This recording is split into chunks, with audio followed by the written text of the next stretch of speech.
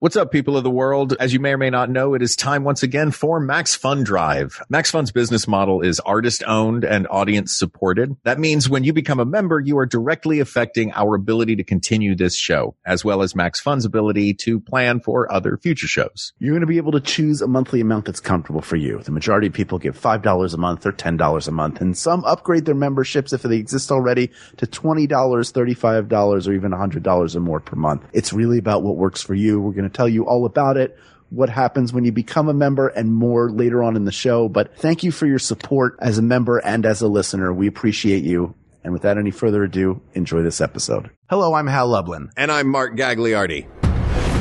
Since the dawn of humanity, one issue has gone unsettled. With the fate of the world in the balance, we're here to settle once and for all. Beatles or Rolling Stones? That's right. Don't worry, everyone. We got this. Podcast should have a theme song. Podcast should not have a theme song. Yes, they should. No, they shouldn't. They sound good. Yeah, but people are just going to skip past it. You know what? You're right. We got this. Beatles or Rolling Stones? I looked away for that. Whenever I do this, Colin Hanks, our guest. Hi, Colin. Hi. We're just going to jump right in. Hey, boys. I just make eye contact with Mark and it makes him uncomfortable. Yeah. And now I'm self-conscious about it. Now with like a It's third made person you in, uncomfortable. And now I'm going to he look just away. looks straight down when he says, I feel Beatles weird. or I Stones. feel weird doing it. It was a little weird to see you just looking down. Yeah. Beatles or Stones? Yeah. Nobody look at me. Beatles or Stones? I've never been more ashamed of myself. I didn't mean to. No. Now I feel like the last few episodes I've made it a thing. I didn't mean to make it a thing. I should feel bad. I should feel shame when I do it, right? Well, no, you should feel shame for some of your decisions that you've made on this show and that you've coerced me into. Well, all the decisions in general led me to having to do that voice at the top of each episode. So I've done this. I made my own bed, Yeah. and I laid down on it. I just refuse to look at anybody while I'm there. Tough, but fair. What's wrong with that? Colin, thank you for being here. This is a doozy. Of I'm a topic. excited. And you Yeah. are a rock and roll guy. I am. Can you just run us through a little bit your relationship with the Beatles and the Rolling Stones? And music in general. I mean, you've got your Tower Records documentary. I got a Tower Records documentary. I made a documentary about the Eagles of death metal. Yeah, I'm a music fanatic, freak. It is in the blood. I cannot live without it, nor would I want to. So to come in on this one, Beatles or Stones, this is... It's the big one. I mean, this is which came first, the chicken or the egg type thing. I don't know if we're going to get to the answer, guys, but we're going to get to the answer. Get to the answer. That's right. We're going to do it. We're going to get through it. By the way, the documentary about Tower Records, which is called All Things Must Pass, Yes. is so good. And when appreciate when that. it came out, I went and got it and watched it. I I don't even appreciate know that. if I told you. Maybe I did. Maybe I sent you a text. If I didn't, it was so good. And if you like music, it's a great portrait of sort of like what retail music looked like and this giant that sort of sprung up and the highs and lows. I remember going to Tower Records in Philadelphia growing up. Like, of course. Not only did you go to get CDs or albums or whatever, but you would go there to get tickets. Like Concert it was like tickets. the place to go. Yeah. Oh, absolutely. And I was on Sunset today and I saw just the sign. We still have the sign up. That was from our party. We did a premiere party and we were able to convince the people that had the building at the time to paint it up, in the old, orange and, That's very cool that they or left it yellow that and red. way. Yeah. No, It's like the I scene of the can't, Ambassador still exists. I cannot believe that it's still up now, like 4 years later. Yeah. It's pretty crazy, but thank you. And hey, by the way, All Things Must Pass, also a song written by, George former Harrison. Beatles. Yeah. So you see, it's already in your head. it's a in your blood. vicious circle, guys. Where do we go from here? Which one did you come to first? Which one, as in which Beatles or Stones? Because I feel like we hear both of their songs. We're all pretty much the same age to where we grew up. Their music was everywhere. Yeah, I mean, I came to the Beatles first. I was raised in a Beatles household, and I sort of feel like there are certain acts where there is that sort of line of demarcation. It's like, okay, either you grew up in a Beatles household or a Stones household. Yeah. Either you grew up in a Springsteen household or a Billy Joel household. Like, I feel like there's very definitive lines. And but those are the pairings. It's not like there is. No. It's not It's not Beatles, Stones, Joel. No. It's always either or. Binary. It's always binary. It's always either or. So in my house, it was Beatles. That was it. My parents were big Beatles fans. My mom was a huge Beatles fan. Yeah. My dad is a massive Beatles fan. Sure. And so that was what was playing. That was really what was going on. And it wasn't until much later that then I realized, like, oh, well, my friend Will, he comes from a Stones household. And so I sort of got to understand a little bit more of what the Rolling Stones offered. So I'm much more Beatles versed than I am Stones, but like this, the Rolling Stones are the Rolling Stones. Like there's so much there. So there's a lot here, guys. There's a lot here. Just generally speaking, did you grow up an album person or a singles person? I guess albums. I started off with albums. Yeah. And then once I was able to start like buying my own, like I didn't go to a candy store. I went to record shops.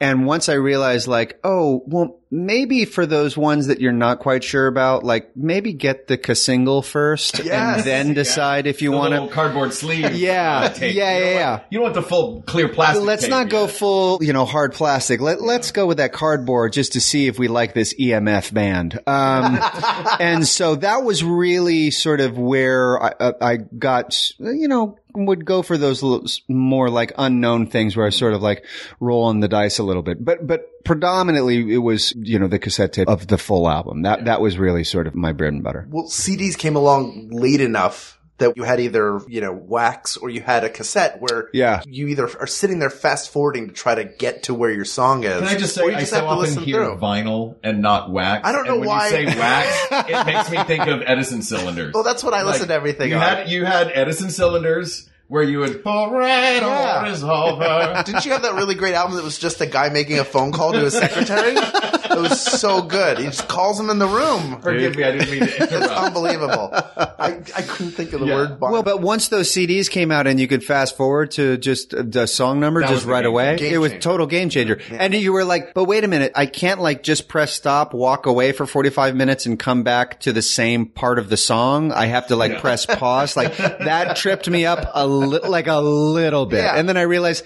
maybe just start the song over if you come back 45 minutes later. Yeah, that's an option. Yeah, you could do that. The beginning of that song anyway, unless that song was like Paradise by the Dashboard Light. Yeah. And you were right at the end when you had to leave the room. Yeah. You come back and like, I don't want to listen to 9 more minutes of this. Yeah, I mean, I really did. I was much more of the CD era than I was the record era. Yeah. That the CD era was really sort of my bread and butter. I mean, I remember very vividly going to Tower Records and buying CDs in the old, cardboard long boxes and stuff like that, which were really only created so that they could fit in the bins for the records. Is it really? Yeah. Oh, really? Yeah. If you lined 2 of them up, it would equal 1 LP.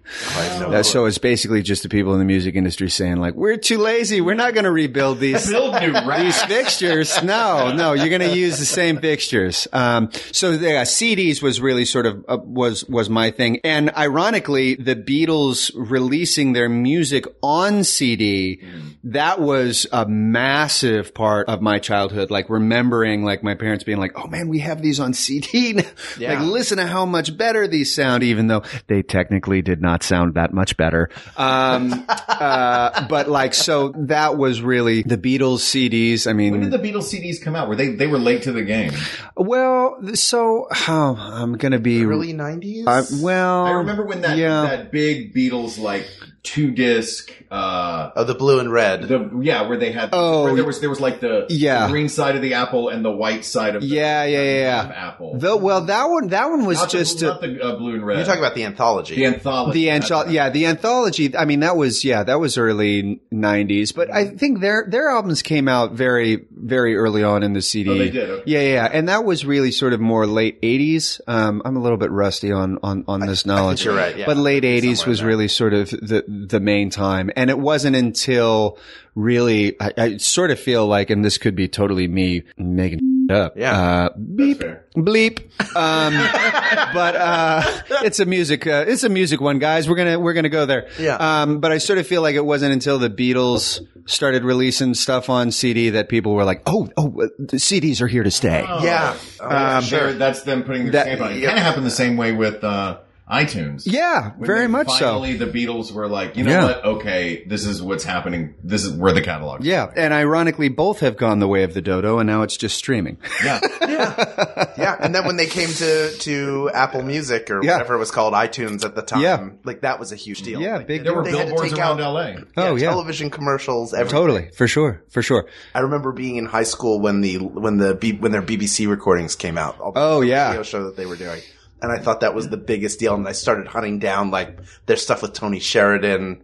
Absolutely. Just the Beatles as a band, like their cultural impact. The live at the Beeb. If you're creating a scorecard for them in terms of cultural impact, there's just no question. They're the apex. Yeah. They are the absolute apex. And I mean, even if you look at, take that anthology, documentary.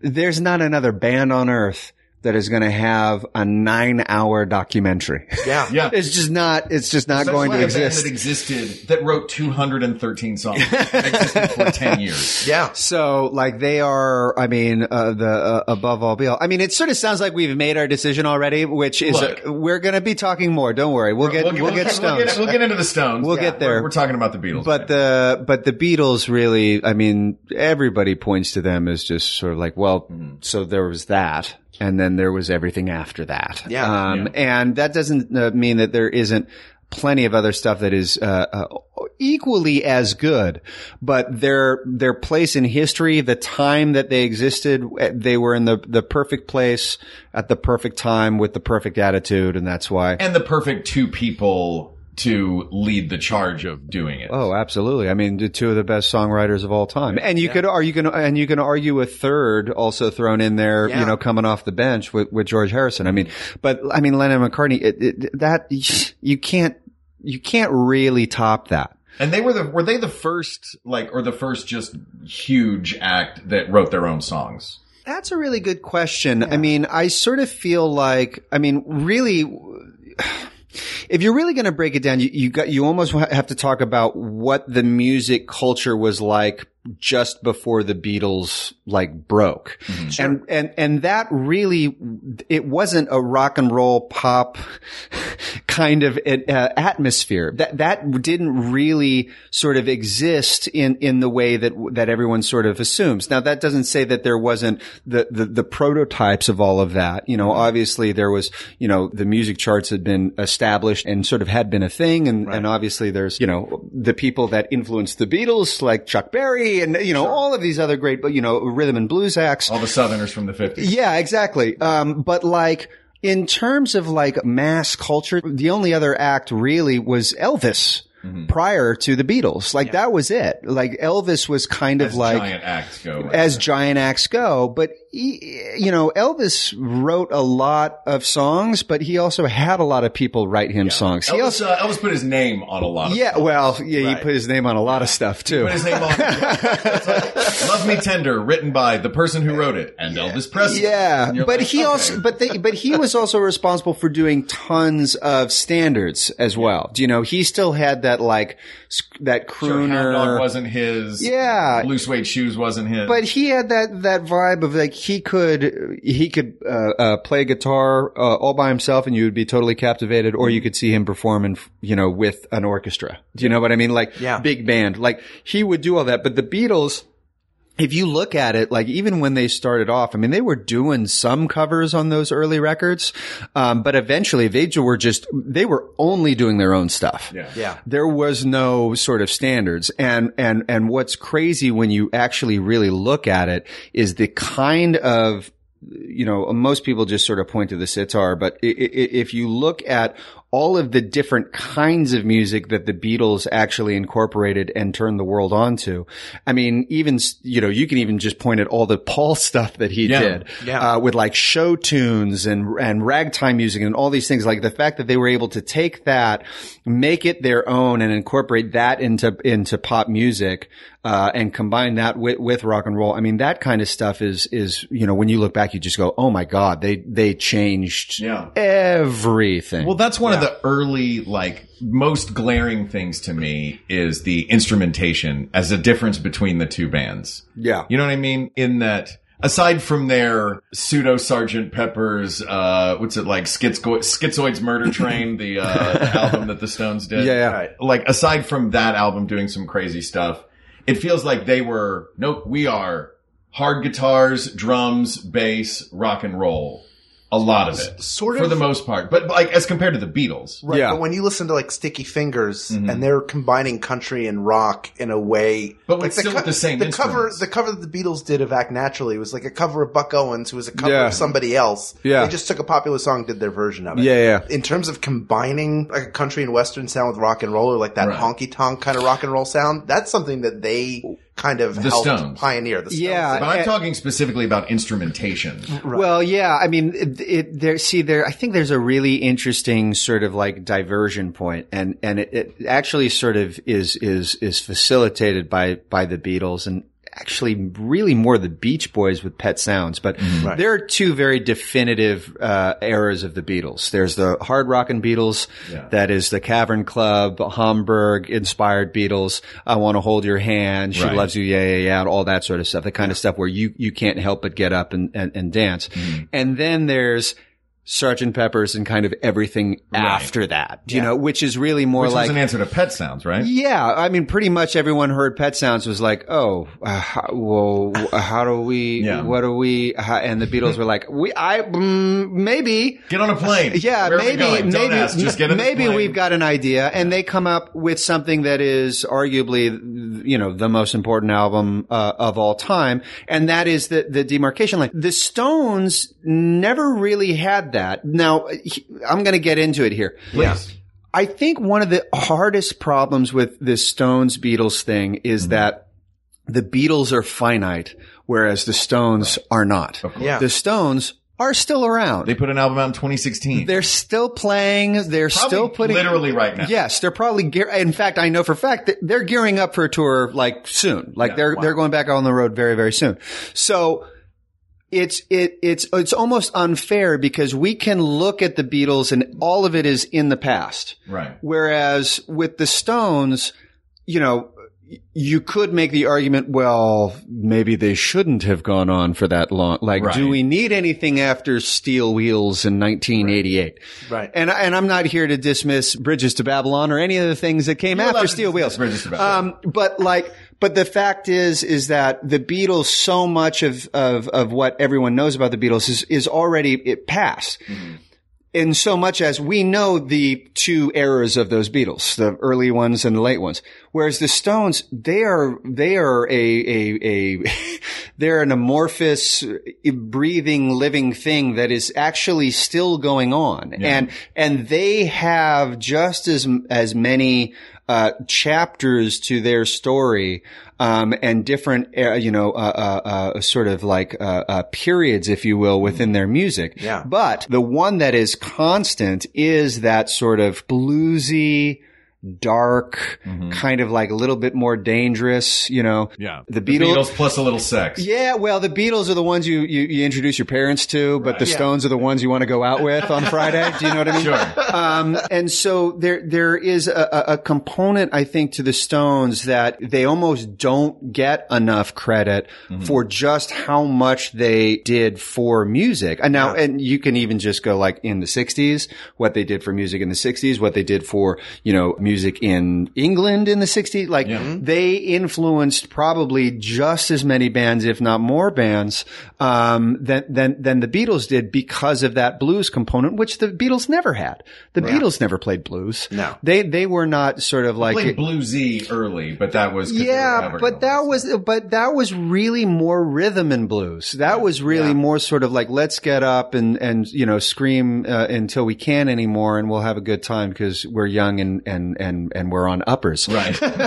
Whereas the Stones, they got, dirty. They got boozy. They smoked too many cigarettes, and they had those, later nights, and they would go and record in weird places in, the outskirts of, the French countryside, and weren't sure if they were going to make it out of there alive. Do you know what I mean? So there's just so many different sort of versions of the Stones, and really there's only two of the Beatles. So it's kind of like a little bit apples and oranges, but yet they're both like the most important fruit. Yeah. Well, it's weird that it can be apples and oranges when we are comparing British bands that appeared in the United States in 1964 and made rock and roll music. Like, you can't get more parallel than that, but you can't get more dissimilar. So let me ask you guys this then. How do you want to break this down? Do you want to pit like we can take a few different tactics. We can pit best album versus best album.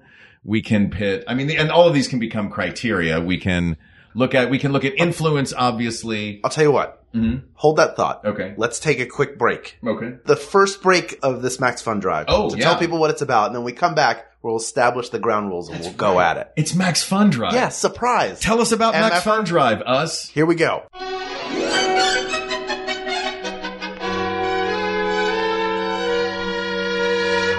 As you mentioned before, it's Max Fun Drive, and we talked about what your membership means to us. We also get comments from you, the members of the Max Fun community, about what Maximum Fun means to you. And I have one here from Marissa in Magnolia, Alaska, who says, just getting my regular podcast in my feed has been a welcome distraction from all the craziness. Thank you so much for all you guys do. Thank you. Yeah, thank you for that. This is a very strange time we're living in, and we're blessed to be here and a part of helping people in our own small way get through it. And also, there's a lot of worthy causes right now that could use your support. And we know that some people are not in a financial position to be a Max Fund member. We completely understand that. But if you are in a position to invest in this show, we really do appreciate you supporting our ability to make it. Here's how you do it. You go to MaximumFun.org/join, and you'll see all the different ways that you can give. Again, most people choose $5 or $10 per month. Some support at $20 per month or more. We're truly grateful for whatever level of support you're comfortable with. It's very easy to put your credit card information in. That's how the money comes out. And make sure that you tell people the shows you listen to, including ours. That's how we benefit directly from your recurring monthly contribution. And of course, as in all other Max Fun Drives, there are gifts. We've got a lot of really fun stuff for you this year, some fun surprises, new pins. And this year we've also put together the Max Fun Game Pack, which includes a set of Max Fun branded dice in a velvet bag with the rocket logo that we all know and love, as well as a deck of custom Max Fun inspired playing cards. Each of the face cards holds several designs that nod to different shows on the network. There's so many great shows on this network, including our friend Janet Varney's show, the JV Club, which you've got to listen to if you have not yet. I also want to give a shout out to our sister podcast, Can I Pet Your Dog, hosted by Renee Colvert and Alexis Preston, doing great work for all of the dog lovers and just people who love hilarious hosts. They're working so hard as we're all going through this to make sure they have something meaningful to share with you. And we're so grateful to those of you who support our ability to do this show, all of us, and be part of this network, not just for ourselves, but for all the people who enjoy what we do. You're supporting all of them as well and can continue to do so because of your membership. So again, if you have the wherewithal to do it, go to MaximumFun.org/join, become a member today or upgrade your existing membership. You get all sorts of gifts, but more importantly, you're supporting us and all the other hosts on the Maximum Fun Network. Now back to the show.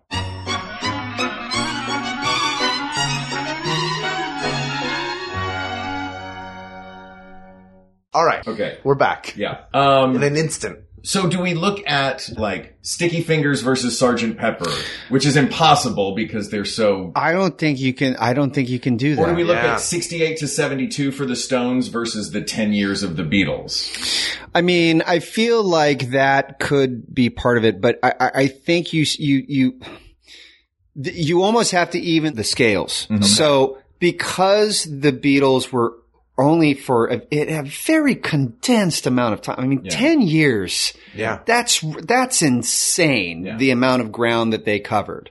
And yet the Stones, they were, they started maybe only 2 years, I think, maybe 3 years after the Beatles first started recording, but they didn't have their, like, what I think is their first really, like, flawless, perfect record, Sticky Fingers. Yeah. That's not until 71. Yeah. And the Beatles are already done by that point. So, like, the 70s are such an important era for the Stones that I sort of feel like you can't go tit for tat. You really can't. Now, I'm going to admit something. I cheated and I found an article that broke down something. You brought literally paper broke with it you. down. You're I love pulling this. pages out of your pocket. I'm pulling pages Look at this. out of my pocket. Now, I don't mean to like steal from something else, but I think this is an interesting way of breaking it down, and we can discuss it on our own. Okay. I swear that you have pulled a paper printout of an article that I read earlier and sent to Mark. Did you? Does it give the 5 criteria? Yes, the 5 criteria. Yes. Okay. So we definitely have to give a shout out to whoever wrote this article. Okay, so this is Paste Magazine. Yes. May 23rd, 2018, by Michael Salfino is the writer's name. And basically, he asks, Beatles or Rolling Stones, and he breaks it down into 5 different categories. The categories are intervention, inspiration, best peak work, durability, and diversity. Now, he breaks it down. I mean, we all read it. He breaks it down quite well. You opened up some sparkling water. That's what that wasn't Colin. I want the listeners to know what that was. That was that paper just purely spontaneously combusted. It just vanished. Now, I don't want to get into like the just regurgitating what this article was, but I thought that was a super fascinating way of breaking it down. That's where I stopped. Yeah, I read the criteria and then I went, I don't want to read his arguments on them. Yeah. No, and if you want to check it out at home, you can read the article, and I think it's really good. And I think the way that maybe at the end we'll see where this phantom member of our table here, where they land. But I really like the idea of like trying to start with those 5 things that are actually really sort of quite vague and yet also incredibly specific at the same time. Sound good? Yeah. That sounds great. Yeah. This something I thought of. Like, talk about innovation, intervention, whatever it is. Is like intervention a Disney word? Yeah. It's intervention. Yeah, interventions. Yeah. I remember reading about rest in peace, interventions. Interventions. There's just like no doubt that the Beatles would win that in a larger scale, right? The way they, as far as innovation, because as they changed, music changed with, like, they were creating a ripple effect with everything that they did. Absolutely.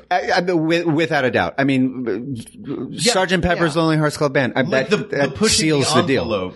That seems like it was the Beatles' goal, and it didn't seem like it was the Rolling Stones. Even that bridge to the 2-album bridge of Rubber Soul and Revolver. Yes. Even those changes were like, I guess that's what we're all going to sound like. Well, and those 2 albums, I would argue, are my favorite Beatles albums, and they're kind of like, they're just a 2-disc album for me. Yeah. Like, cause those 2 is the best combination of that young rocking Beatles that I really love, as well as the sort of sonic innovation that comes much, much later. Yeah. Revolver plays like a very cool rock musical to me. Absolutely. And not only, the fact that, that's where we're first hearing the sitar and stuff like that, but that's where they're playing guitar solos backwards and, using all of these different sounds that are then, I can't remember what it was, but there was something about, and Tomorrow Never Knows, like it's not actually seagulls, but it's like someone laughing or something like that. I can't remember. I've heard so many different things, but like their innovation in and of itself is just insane. And by the way, did you guys listen to a few years ago, I want to say maybe it was a year and a half, 2 years ago, they re-released Sgt. Pepper's, and it was like they had gone back to all the masters. They'd gone back to all the masters and they tweaked things a little bit the way that they, had initially wanted to. KPC played it in its entirety. Yes. And I listened to it when they played it. So the thing that was most fascinating about this, and it was something that I had never heard up until this came out, was just how altered John Lennon's voice was on Sgt. Pepper's. No kidding. That he hated the way his voice sounded. Now, right. I think he's one of the best singers of all time. Sure. But he hated the way his voice sounded. And he hated it so much that he changed it just enough that it made him feel better. But for everyone else, you just thought it was, oh, well, that's his voice. That's John Lennon's voice. Right. And so even that amount of detail, just in that alone, never mind all of the other gigantic, huge stuff that they made, in the recording studio. I mean, you have to give it to them. Innovation, you absolutely have to. But on the other side of that, because I know we could all sit here and gush about the Beatles all day, all night. Mm-hmm. The Rolling Stones internally, I think, found a way to evolve without changing. If you listen to Satisfaction and then listen to, their disco stuff in the 70s, even down to Start Me Up later on. Yeah. It all has their sound, but they figure out ways to evolve and like sort of stretch. I don't think they ever left where they were, but they always stretched out and found different ways. And Sticky Fingers is a great, like just every track on that feels different, but it's theirs. They have they know who they are, world, but they'll play around. Like my favorite rock song was Sitar, and it is Paint It Black. Yeah. I like it better than any of the Beatles stuff with it. That they had, like, those are my least favorite tracks. Yeah. Just because it felt like George was like, what if I played the sitar for, it'd be crackers if I played it for 20 minutes. And everyone else was just high enough to say, yes, that's a great idea. Yeah. Please do it. What a great new instrument you've got there, George. That's what I think made it so surprising. I mean, later on you got hints of the songwriter George was. Yeah. But that first double album when he finally broke free is here's every song I wanted to write that I couldn't get on an album because the two guys, two of the greatest songwriters of all time. Yeah, I'm the third greatest songwriter ever. Unfortunately, I'm in a band with number one and number two. Yeah, exactly. Well, see, but I think you bring up a really important point, especially with the Stones, and it sort of goes into what I was saying earlier in terms of they're still around. Yeah. They actually had to find the way to survive decades and decades and decades, where the Beatles, they never even made it past one decade. They just did one and that was it. Do you think that part of it is that they did so much, that they did so many different styles, so many different things that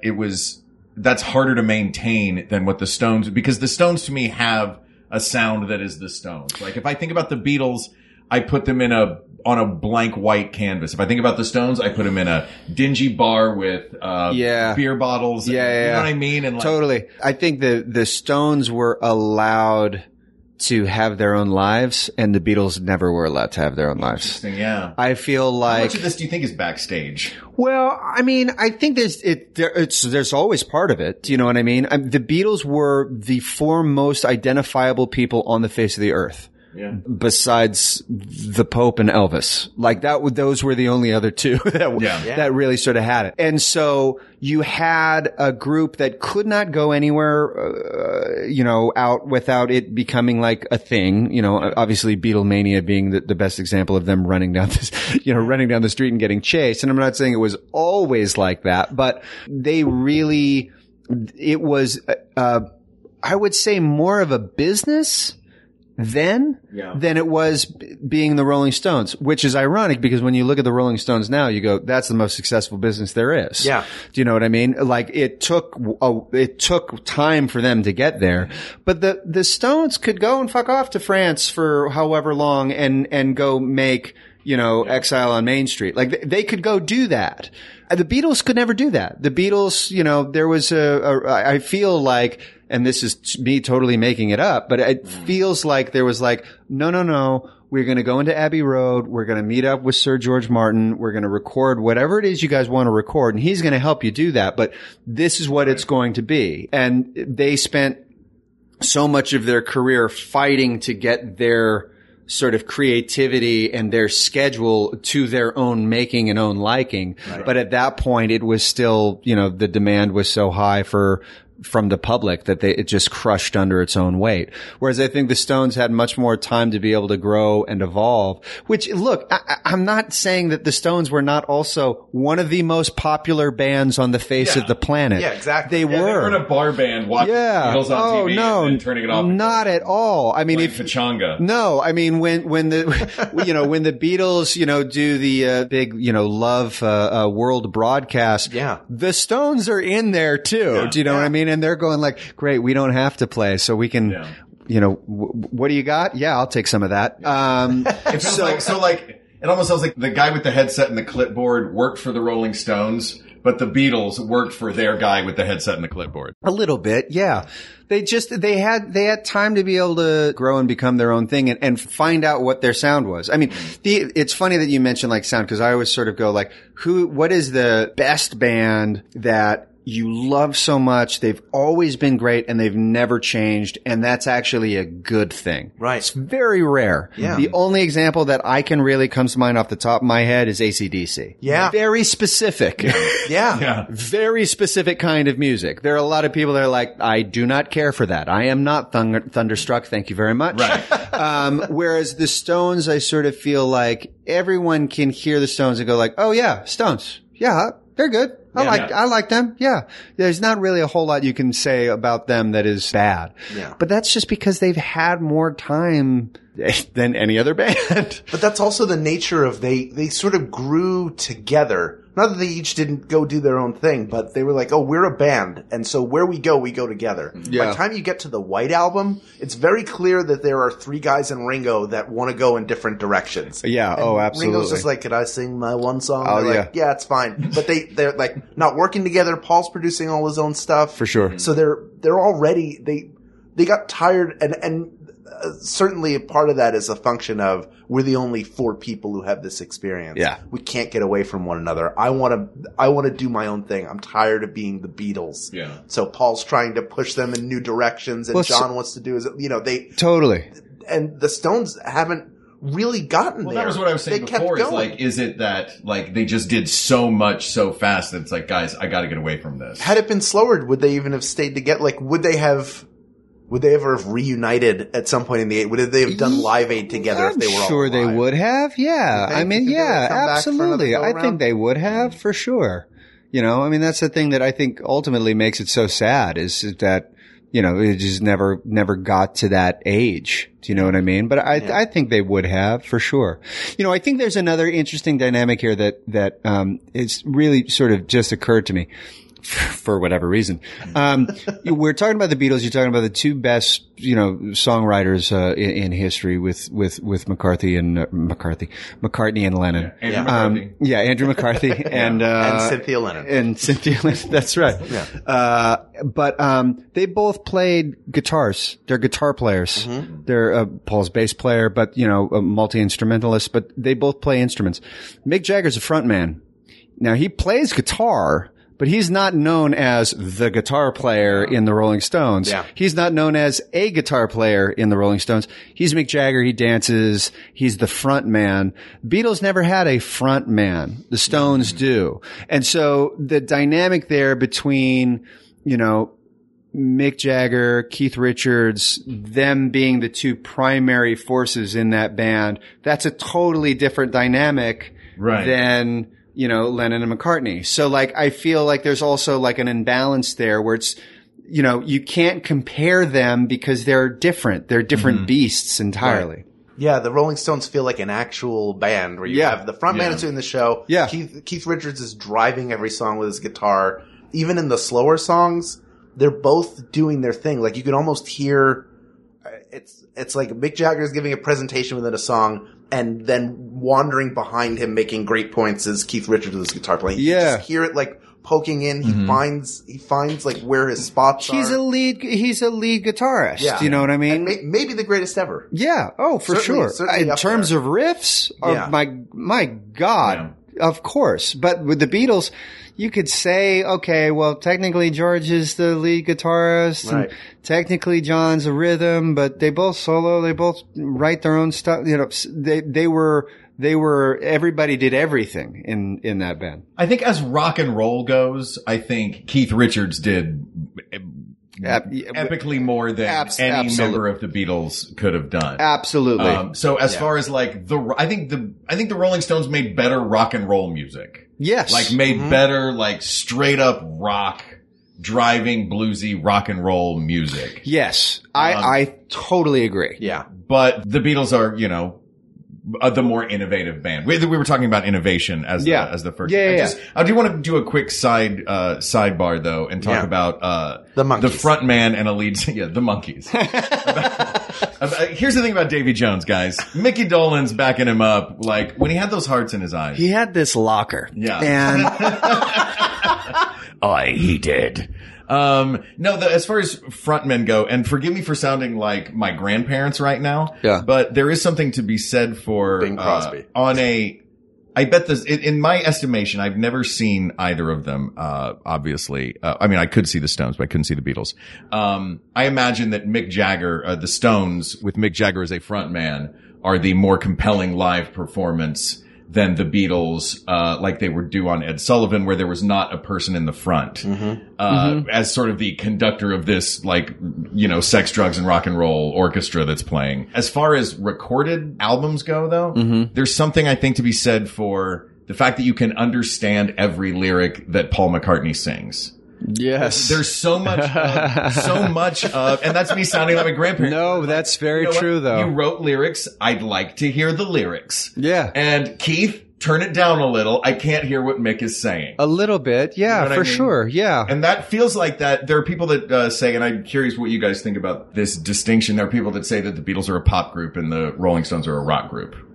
Yeah, I actually totally agree with that. Yeah. For sure. I mean, in a strange way, you know, people give the Beatles a credit for creating pop music. I think it's absolutely accurate. It was popular music. It was the most popular music of its time. Yeah. Whereas the Rolling Stones were never a pop group. They were always a rock group, always a rock group. And their, you know, rock sort of the roots of it came from, you know, the blues and from country music. And they had that on their sleeve. Yeah. And they've never tried to really be anything else, you know, with the exception of maybe a couple of those, you know, we're going to try and do a Sgt. Pepper's type thing. Do you know what I mean? It was Suicide Sex Dungeon or whatever it's called. It was though. God, I'm going to try. This is the point in the podcast where someone says Google it, but we're not going to do that. We're not going to do that. Look at us. We have no laptops, Look at no you. iPads. You printed out a web page. He printed out a Majesty's, to get here. His Majesty's Secret Service, Satanic Service, something. Satan is in the name. Yeah, Satan's. Because they're a rock and roll band. You guys, Satan's in all the good stuff. Satan's in there. Always there. But yeah, they were always a rock group, you know, and sometimes in the rock groups, you don't have to know what they're saying. Yeah, that's the thing. No, because the lyrics are way more. That's on third or fourth or fifth listen. Yeah. But then if you listen to a song like Brown Sugar, you're like, oh, this is about something that nobody of the Beatles came close to touching, which is like, I'm a white guy who's in love with a black girl. Yes. Yeah. Like, that's a huge. You want to talk innovation or intervention? That was a great. What an intervention! Welcome to Disney. Well, that actually brings to the next thing. Inspiration was the other was the second of the criteria. Does that mean their inspiration or the inspiration that they have given? Well, the number and quality of groups that are deemed by music historians and critics to have built their sonic landscape upon their foundation. Oh. So basically, that inspired the most groups. Which band has more bands on their shoulders? I have maybe a twist on this. Yeah. Because I know they go like, here's a list according to All Music. Yeah. If you were to pick the most direct descendant of each band playing today, and it could be somebody who's been around for a while. Mm-hmm. Who would you say is the closest to one or the other? Is there one that stands out to you? See, what's interesting is, and this kind of goes to what you were just saying earlier, Mark, is that I can say, oh, this sounds like the Stones, but really it sounds like rock music. Right. Right. Do you know what I mean? Yeah. Like that sounds like bluesy rock music that I'd hear at a bar. Yeah. Whereas there are very specific sounds where I'm like, oh, that sounds like Sgt. Pepper's, Beatles era, pop music. It's such a variety with Yes. the Beatles that, like, yeah. Yes, I feel like there's a very specific kind of sound where you go, that's the Beatles. That is what the Beatles sound like. And it goes from Tears for Fears, Sowing the Seeds of Love, to something else that's probably a little bit more relevant that I can't think of off the top of my head. Whereas, with the Stones, I think it's more kind of, are you going to go my way, Lenny Kravitz? Again, I'm not speaking in the most up-to-date terms. Right. But there's that kind of thing. I just feel that on the whole, the Beatles just inspired so many other groups. Yeah. Both at the beginning with the whole English invasion, in which the Stones were part of that. Mm-hmm. Yeah. So part of that technically second wave, at least here in the States. But, just like throughout, like up until now, there's still people that, I mean, they did so much. Whereas the Stones, I feel like you almost give that credit more to rock and roll than you do maybe the Rolling Stones. They're the best example of rock and roll music. Yes. So how much can be attributed to the Stones and how much can be attributed to rock and roll, and how intertwined are they? Yeah. Because the question was Beatles versus Stones. The question wasn't which is the greatest rock band of all time, the Beatles or the Stones. Right, but I wonder if it's one of those things where, we all grew up with a ton of romantic comedies being made and released when we were of age to be watching them. Sure. And then when you go back and watch something like It Happened One Night, you go, well, this is just the same formula. Yeah. Like this is No, romantic you comedy. invented the formula. And then you realize, they established everything else. They crawled so everything else could walk, run, fly. Yeah. And I think to an extent that's something that the Rolling Stones did. Maybe more than the Who came more from the mod movement in terms of like bluesy rock. Yeah. They're everywhere now. Like the Who's a whole nother. Yeah. They're on their own island. Yeah. They really They're are an island of theatricality. Yeah. That island is playing Phantasmic from Disneyland at all times. At some corner of that island that Roger Daltrey is on. And like Led Zeppelin too. Yeah. They're kind of the maybe direct next step of the Rolling Stones, even though you can't say that they came from it, but they also have that like, I steal blues and make it rock. Although there is a very specific quote of Jimmy Page, I think it was actually in this article, in which he says, if there were no Beatles, there would be no Led Zeppelin. Sure. Which feels so like the opposite of the case. Cause when I think of Led Zeppelin, I think, well, that's all blues. Mm-hmm. Right. That's all like, we're going to take the blues and we're going to just cram it with all of this other stuff. Mm-hmm. And then we're going to make it into something completely bigger and louder than anything anyone has ever heard before. That doesn't sound like the Beatles to me. I think, well, it doesn't necessarily sound like it, but do you think it might be that the idea, and I'm sure that this idea has been around for a long time with all arts and sciences, but innovation as the primary virtue is something that the Beatles dropped. And that they dropped into music, they dropped into comedy, they dropped into, all arts in general, the idea that innovation is the most important thing. Well, the thing that I loved about the Beatles truly is just how much they admit how much everyone else rubbed off on them and pushed them to do better. Yeah. And I think that like fell into almost every single category that they sort of like every part of the sandbox that they played in. Yeah. Music as collaboration. Yeah. Music is collaboration. From band to band. Inter-band. Yeah. But then also even just like, enjoying the humor of, of Dick Lester and then him, directing A Hard Day's Night. You know what I mean? Like they were constantly, talking about, comedy and books and they had incredible senses of humor, which, a lot of bands don't have. But they were always saying like, no, the Beach Boys were the ones that pushed us to do, Sgt. Pepper's. But then we heard Jimi Hendrix do Sgt. Pepper's the weekend that it came out. I think it came out on a Friday and then Paul McCartney saw Hendrix perform it on a Sunday. You recorded that, the song? Sgt. Pepper's like that weekend. Wow. Like the weekend that it came out. And even Paul's like, wow, he's now taking it to some other place. Like, so like they were constantly just fans and were constantly inspired by other people and were very vocal about it.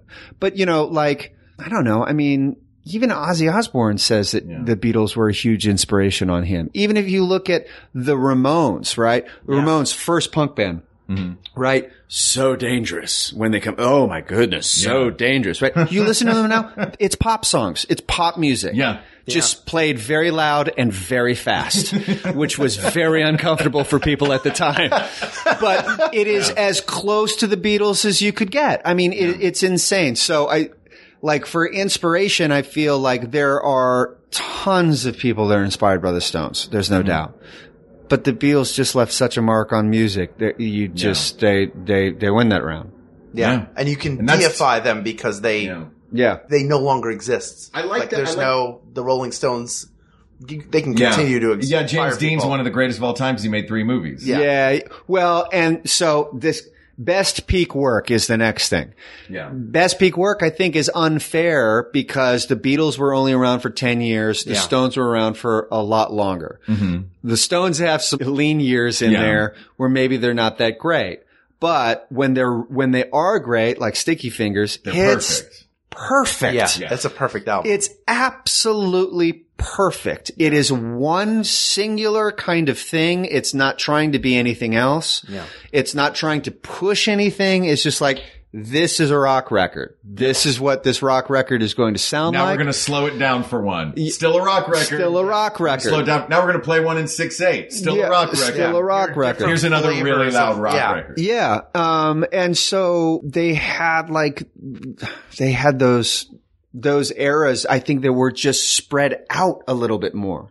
So maybe there isn't no peak era for the Stones, but I would say the 70s, early 70s. That was there. I think that was that era of like 68 to 72. There's like 4 in a row. Of those like just great rock and roll albums. Yeah.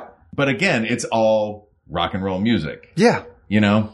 And it sounds good to me. It sounds, it's still rock and roll. Right? Sorry, I'm from a Springsteen house. I'm from a Springsteen There you house. go. There you go. Yeah, like for me, I'd say there are at least 3 perfect Beatle albums. I think Hard Day's Night is perfect. Yes. Help is perfect. Yes. I think Rubber Soul is perfect. Yes. Revolver I love.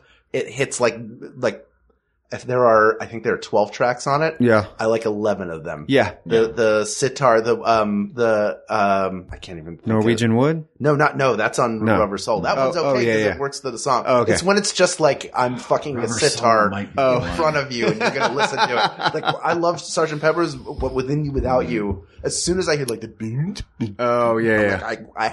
how quickly can I hit skip on this? I'm so sorry, George. Wow. Okay. No, but that's fair. That's fair. I mean, I can understand that. In a strange way, peak Beatles, it's all peak, man. Yeah. It's 10 years. You know, the Beatles were never, for me, because I grew up in a very Elvis house. Like, Pulp Fiction style, are you an Elvis house or a Beatles house? I was an Elvis house. Okay. But, so I came to the Beatles more through just singles osmosis over the course of my life. And I think, the anthology and greatest hits records when I was a kid. But then when I moved to New York, my roommate had all of the Beatles on vinyl. Yeah. And so I was able to take all of these 100 or 213, I guess, disparate songs that I had heard and then see those puzzle pieces come together into the albums that they were. Oh, yeah. And that to me was like, oh, that's a jarring, cool thing. Like Revolver beginning with Taxman and then Eleanor Rigby. And you're like, the way that this is crafted. So that's another part of the conversation because when the Beatles start off, it's singles. That is primarily until Sgt. Pepper, right? That is primarily how things run. And then slowly but surely the LP, the long play, ends up becoming much more significant. And so then albums then become much, much more important. And it's not just about one song, it's about a collection of songs that you have. And so you have albums like Hard Day's Night, you have albums like Help, Rubber Soul, things like that. And so they sort of come into their own really with albums. And then they go and create a concept album. Yeah. So they kind of like did all 3 steps right there, all within the span of 4 years. Yeah. Which is, it's again, insane. Yeah. Insane. So by the way, are we in our list of 5 things, did the Beatles already hit 3? Well, yeah, so the Beatles hit 3. I think this was part of the article too. I'm not going to go deep into it. The next one is durability. And durability, I mean, I think you could actually go Stones because they've been around for they've been around longer. That feels like a And technicality. it's not, I mean, let's not forget, John Lennon was killed 10 years after the Beatles broke up. Yeah. Really 11. Do we talk about the last album coming out? They were already done. So that's a bit unfair. So it's not like they could have stayed together and gone longer. So durability is definitely the wrong. But we talked about that. Mm-hmm. They're a traditional band. Yeah. There weren't 4 or at least 3 personalities trying to break out and do their own things. When I'm tired of that. At a certain point, that band became a prison for them. Yes. Are we talking about durability though with the band or with the recorded catalog? Well, so in here, this guy actually gave best peak work to the Stones. For Sticky Fingers? For Sticky Fingers. Yeah. And then the durability comes straight down to, the biggest hits for the, Sgt. Pepper's still charting years and years later. Right. I actually take it the other way around. Since we're talking about the band. Yeah, I think since we're talking about the bands themselves, I sort of feel like you almost have to sort of go, well, no, I mean, the Stones were more durable because they're still here. They're still playing. Yeah. And that has nothing to do with outside factors in terms of like, death and murder and stuff like that. No, I mean, you could take it by the individual and the ones that are still alive. Yeah. The Rolling Stones are still playing tonight. Ringo Starr puts out a video on Twitter that says he's done signing autographs. Peace and love. Peace and love. Oh, my favorite. You know what I mean? Like, peace and love. You want to talk durability? I mean, I feel like, I mean, spot on. I mean, the Beatles, their demise was almost baked into it, from the moment it came out. It was a commodity that was to be bought and sold, at the highest price. For artists. Yeah. And that was, something that they rebelled against and ended up giving us some of the greatest art, Yeah. Help is literally a song like begging for help. I mean, he said so. It was like, I'm literally singing, help me. Help me. And so, they mined everything they possibly could out of that scenario and the 4 of them, they helped get each other through that. You know what I mean? Was it the story that, when Lennon puts out the 2 Virgins album with Yoko and they're naked on the cover, and he gets a phone call from Ringo and Ringo's like, John, when you do this kind of stuff, we all have to answer for it. And John says, no, you only have to answer the phone. And so, like, there's just, they helped themselves get through it. They understood each other more, but there was also the end of it was baked in. There was only so much time that was going to be able to survive. A star that shines that bright can only last for so long. Yes, exactly. There's a shelf life to that. Whereas, Keith Richards has clearly shown that he's going to just dance on that edge for as long as humanly possible. Yeah. And, to quote Bill Hicks, there's a ledge beyond the edge. So he's going to be fine. Yeah. So, all right. So then diversity. Okay. Diversity. This is the one that all a bunch of white dudes. So the winner of this category is a real tie right here. All white dudes playing quote unquote black music at the time. Bunch of old white, a bunch of young white dudes stealing old black dudes. Yeah. Having a sound is important, but measured greatness is breadth of their catalog, not just a single or even a handful of signature characteristics. I mean, that's really just talking about, basically what we were talking about, the Stones play rock and roll music, whereas the Beatles played pop and they played all sorts of different kinds of stuff. That's clearly a Beatles, like, that's clearly got the edge for the Beatles then for diversity. Yeah. Yeah. Oh, yeah. Absolutely. I just want to say one thing. Like, we talk about how the Beatles music lives forever. And in that way, it's kind of encased in amber. Yes. It's almost timeless. Totally. It still works Absolutely. today. Whereas it feels like the Rolling Stones, they have so many hits. Like, you forget. We could go around and name a bunch of them and still not hit the full list. Oh, but they never. feel like soundtracks to, like, Gimme Shelter has become like one of the songs of We're in Vietnam. Yes. Like, you know exactly, like, it transports you somewhere immediately. They pull you back to different eras of time. And in a way that the Beatles don't. They bring you back into, like, the sphere of the Beatles, and you think of the 60s because that's when it all happened. But there's something, they both live on, but they live on in different ways, which is more fascinating than picking one over the other for how their music lives on. Unfortunately, I think so many of the connotations in my brain and a lot of people's brains with individual, less so with the Beatles, more so with the Rolling Stones, but definitely with both of them, is products that I've seen in commercials. You know what I mean? Oh, like, yeah. At a certain point. Windows 95. Yeah.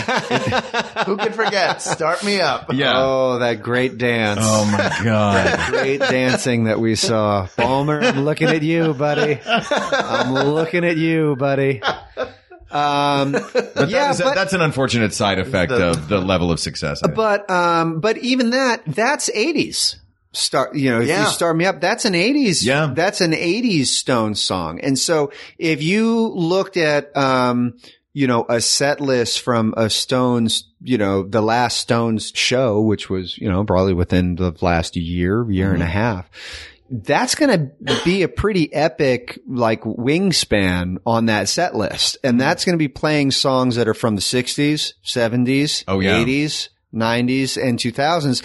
And yet there's going to be a pretty steady through line through all of those that are going to make them all sound pretty similar and all of the same ilk. And so, that's not really diverse, but yet it is diverse because it's covering all of these different eras of music. Yeah. And it's like you said, even like the disco era of the Stones. All right. Well, maybe not every track on that album is going to be great. Right. But there's going to be one that's going to be on the greatest hits for sure. Do you know what I mean? Everybody knows that.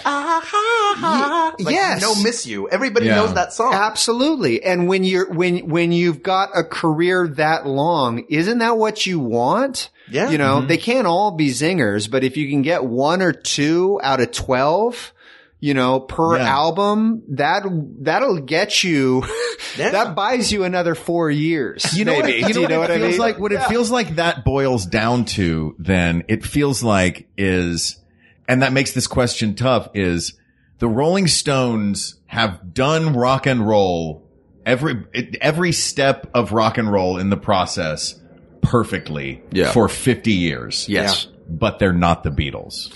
No, they're not the Beatles, this, if I may, because I feel like we're coming to the end. It feels like. Yeah.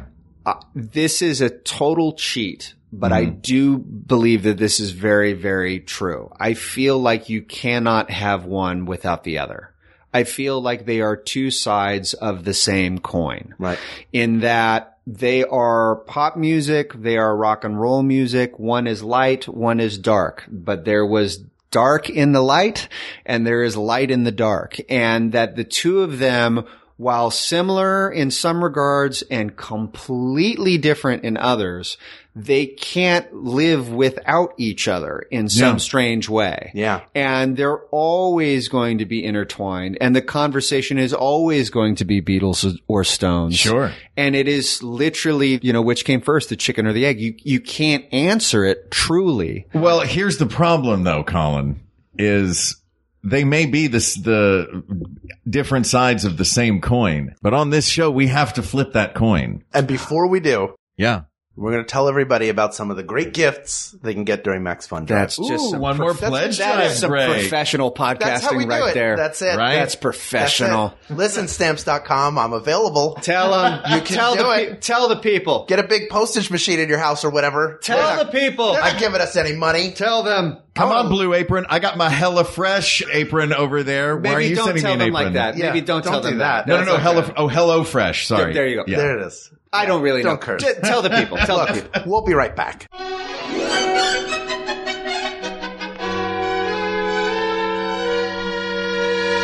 Hey, everybody. Once again, I just want to say thank you to everyone who's gone out of their way to support We Got This as a Maximum Fun member. You really are the reason that we're able to continue creating this show, and we cannot thank you enough. Absolutely. And for those of you listening, if you haven't had the chance to become a member yet, but you can, do that at MaximumFun.org/join. Just remember during that process to let them know that you listen to We Got This with Mark and Hal. That's how our show benefits directly from your contribution. Thank you again. This is only week 1, so that means 3 more weeks of premium content are headed your way. We'll see you next week for week 2 of Max Fun Drive, another really fun episode and more information about what your membership does for us. Thank you. See you then. Back to the show.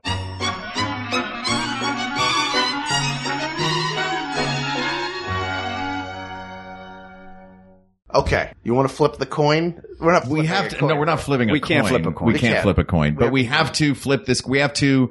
This coin has to land with one side face up, knowing full well that the other side is underneath this coin. So we have to land this coin face up. Whichever one we pick. The other group's catalog is wiped from history. That's true. They cannot be listened to anymore. Yeah. Wiped from the archives? Yeah, it's gone. That's a I'm bummer. taking a magnet to all of it. It's gone. Wow. Done. Okay. Well, if that was the case, magnet. if that's the case, I pick Springsteen and Billy Joel can go bye-bye. Yeah. Oh, no. Oh, interesting. But I'm a white Jewish kid who grew up in the suburbs on the East Coast. Yeah, I know. That seems to be the only Billy Joel fans I there know. are. No, Like, I'm joking. My first I'm concert was joking. Stormfront. Can I tell you? It was. I was so excited to be there. 'Cause, like, I Did he know make all it the rain words. on stage? No, Is he that one of didn't make those it where he rain. did like the curtain of rain down front, and then he did? He did. We didn't start the fire, and I was course. singing along because I knew all the words. I was yeah. so proud of Didn't myself. start the fire. He didn't. Yeah, he didn't start. Oh my goodness. Okay. Springsteen is still the best concert I've ever seen. Yeah. I'm a Springsteen guy, but that's another That's a podcast. whole other That's a whole episode. other podcast in which I can't talk about, Billy Joel. Let's stick with it. All right. Does he have a restraining order out against you? No, he doesn't. He's fine. He's fine. He's fine. Yeah. Great. He wrote Oliver and Company. The guys. people that love him. Great. I have no problem with you loving him. Well, we do have a problem with you loving both the Beatles and the Rolling Stones. Okay, here we go. Am I going first? I feel like I have to go first. Yeah, go ahead. I feel Go like first, I have to please. go first. Only because you guys are the hosts, and so you guys have final say. Oh, If I have to choose, I have to go with the Beatles. I'm Beatles all day. I'm also Beatles. I'm Also okay. Beatles. I feel like we all were trying to do the same dance, which was, can we say enough nice things Yeah. about the Rolling Stones? And knowing yet that we they- still said more nice things about the Beatles than we did Yeah. about the Rolling Stones. But We that- couldn't I even think it get some really of their does name come titles down. out. Yeah, it does come down to that. Like, they're the greatest rock and roll band of all time, but they're not the Beatles. But they're not the Beatles. Yeah. I also think the Amber argument is really sort of the clincher, is that so much of the Beatles is just that lore is in Amber now and is looked at, and looked back. I mean, they teach classes about the Beatles. Yeah. They had a 9-hour documentary about them. You can name the albums. We named how many Stones albums? Maybe Four? 3, Yeah. 4. Only one of which I know really well, and the other Yeah. ones I just kind of know the one. You know the big hits. The Yeah. two big hits off of. Sure. Do you know what I mean? But that's only because the Beatles were around for that, those 10 years or 8 years or what, whatever it actually is. So, Yeah. the Beatles, man, it's, they changed absolutely everything, Yeah. So People of the world. That's it. that's it. It's They been took, decided. Like these 4 guys, I think like a good sort of analogy for their careers is the end, the final track on really what is their final album. Let It Be was released later. That idea of like they all are taking turns and you get to see how talented they are together. And you realize how special it was to have 4 people that talented play together the way that they could and the way that they did and change music for as long as they did. It's amazing that they made it for 10 years, considering the depth and breadth of work that they all did. Even Ringo getting out of it. You got to see like who they really were. Oh, for sure. And somehow when they came together, it was magic.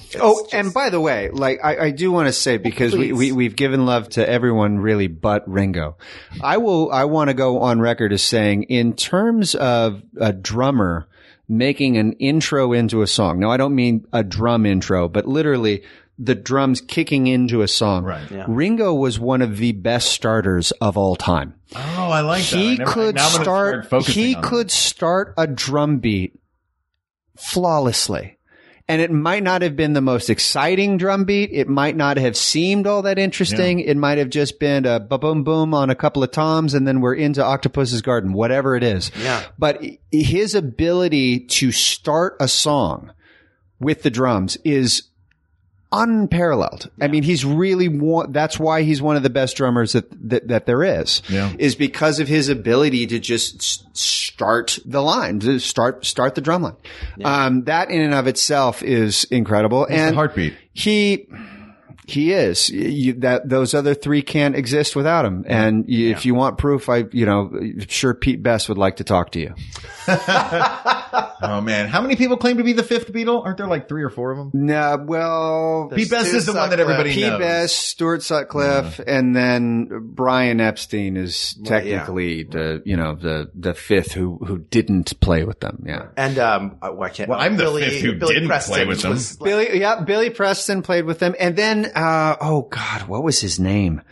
There was a tour very early on in the Netherlands, and there was a kid who sat in for Ringo when he was sick, and he played like 8 dates with the Beatles. Oh, yes. Wow. Yeah. Which is insane. If you ever read Uncle John's Bathroom Readers, you will find the short story, because it's filled with great little articles, and one of them is about him. Oh, really? Or like the kid who, when Keith Moon passed out at a Who concert, came up and was a drummer, like a 17-year-old who knew all their songs and played with them. Played like hence the dream, hence the universal dream that everyone has. Exactly. That movie, Rockstar? Oh yeah, our drummer broke his arm. Is anyone here? I know how to play drums. Yep. It happened to that Filipino dude with Journey. That's true. That was a reality show. No, they just picked that kid up because, didn't they? I don't watch Filipino reality shows. That's true. I don't either. Well, I don't know why I said that's true. I'm like, that's true. Colin does not watch Filipino reality shows. That's where all the lead singers are coming from. I can totally vouch for that. I don't even know the channels in the Philippines. they have the same numbers as us. Do they have like a Filipino TV guide? I don't know how to. Yeah, absolutely. Oh, they do? Okay. Yeah. Oh, of course they do. It's that old TV guide channel that we used to have where you have to wait for your, the channel you're looking for to scroll back up. That was like the worst. That was the worst. You're like, what's on channel 34, and then you click on that channel and you see 36, 37 and you get that going. Unbelievable. Yeah. The worst. Wow. I haven't thought about that in a long time. Guys, we did it. We did it. Colin Hanks, answered. Thank you for coming on the show. Thank you so much for having me, guys. Blast. Do you have anything you want to plug? You're working on? I got absolutely nothing. Normally I wear makeup and pretend to be other people, but right now I've got a break. You got Hank's kerchiefs? So I got I got Hank's kerchiefs. HanksKerchiefs.com if you're looking for Did you do the jacket thing? I haven't done the jacket thing. I'm working on the jacket thing. Lining the jackets with him is a cool trying to make the jacket thing work. What made you get into that?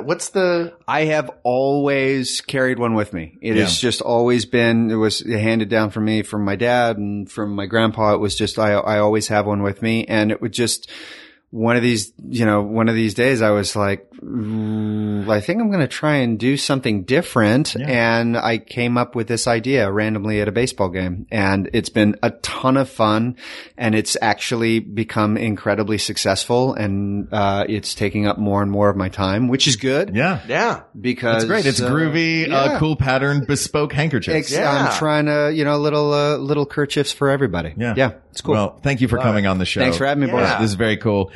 This topic is closed, but there are many more to discuss. So please reach out to us on Twitter at We Got This Tweets. Check out the Maximum Fun subreddit, or email us at wegotThisPodcast@gmail.com, or share your favorite songs on the Facebook group. That's where you should do it. Facebook.com/groups/We Got This Podcast. Thank you to producer Ken Plume, researcher Kate McManus, graphic designer Uri Kilman, and QA engineer Jen Alba. And thanks, of course, to our musicians, Jonathan Dinerstein and Mike Furman, for our score and theme song, respectively.